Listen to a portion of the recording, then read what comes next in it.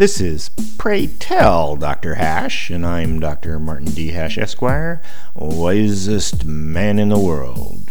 'Cause the competition just ain't that tough. And these are things I wish someone had told me. Today's topic, productivity. Productivity is the secret of societal bliss, resulting in a vibrant society focused on progress and scientific knowledge. When people have a motive to work, normally they can produce at least enough to survive, and because of specialization and mechanical leverage, the productivity of a single individual far exceeds their basic needs. In fact, members of our society are so productive that we can consume amounts in vast excess of the food, heat, and shelter we actually need to sustain us, which allows us to spread around the excess and collect superfluous accoutrements in unwieldy quantities, so much so that capitalism and consumerism have become synonymous. There is nothing innately wrong with consumerism based on productivity.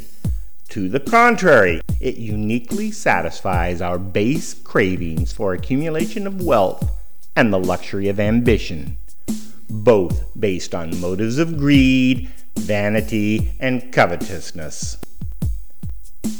Technology is the primary multiplier of productivity because, if anything, America's productivity through labor has decreased. Fewer hours, a shorter work week, and more vacation and sick days.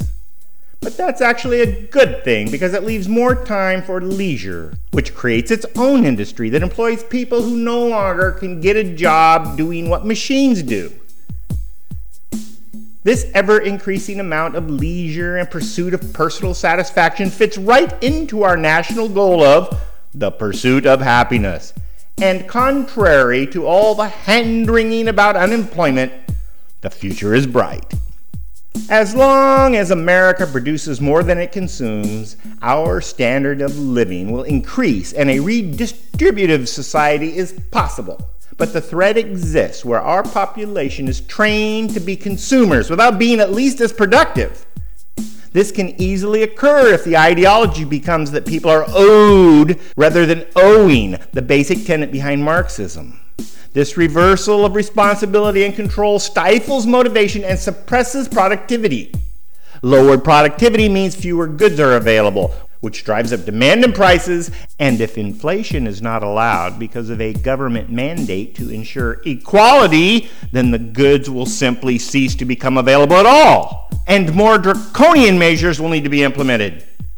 Obviously, liberty requires productivity. For more, see my website at martinhash.com.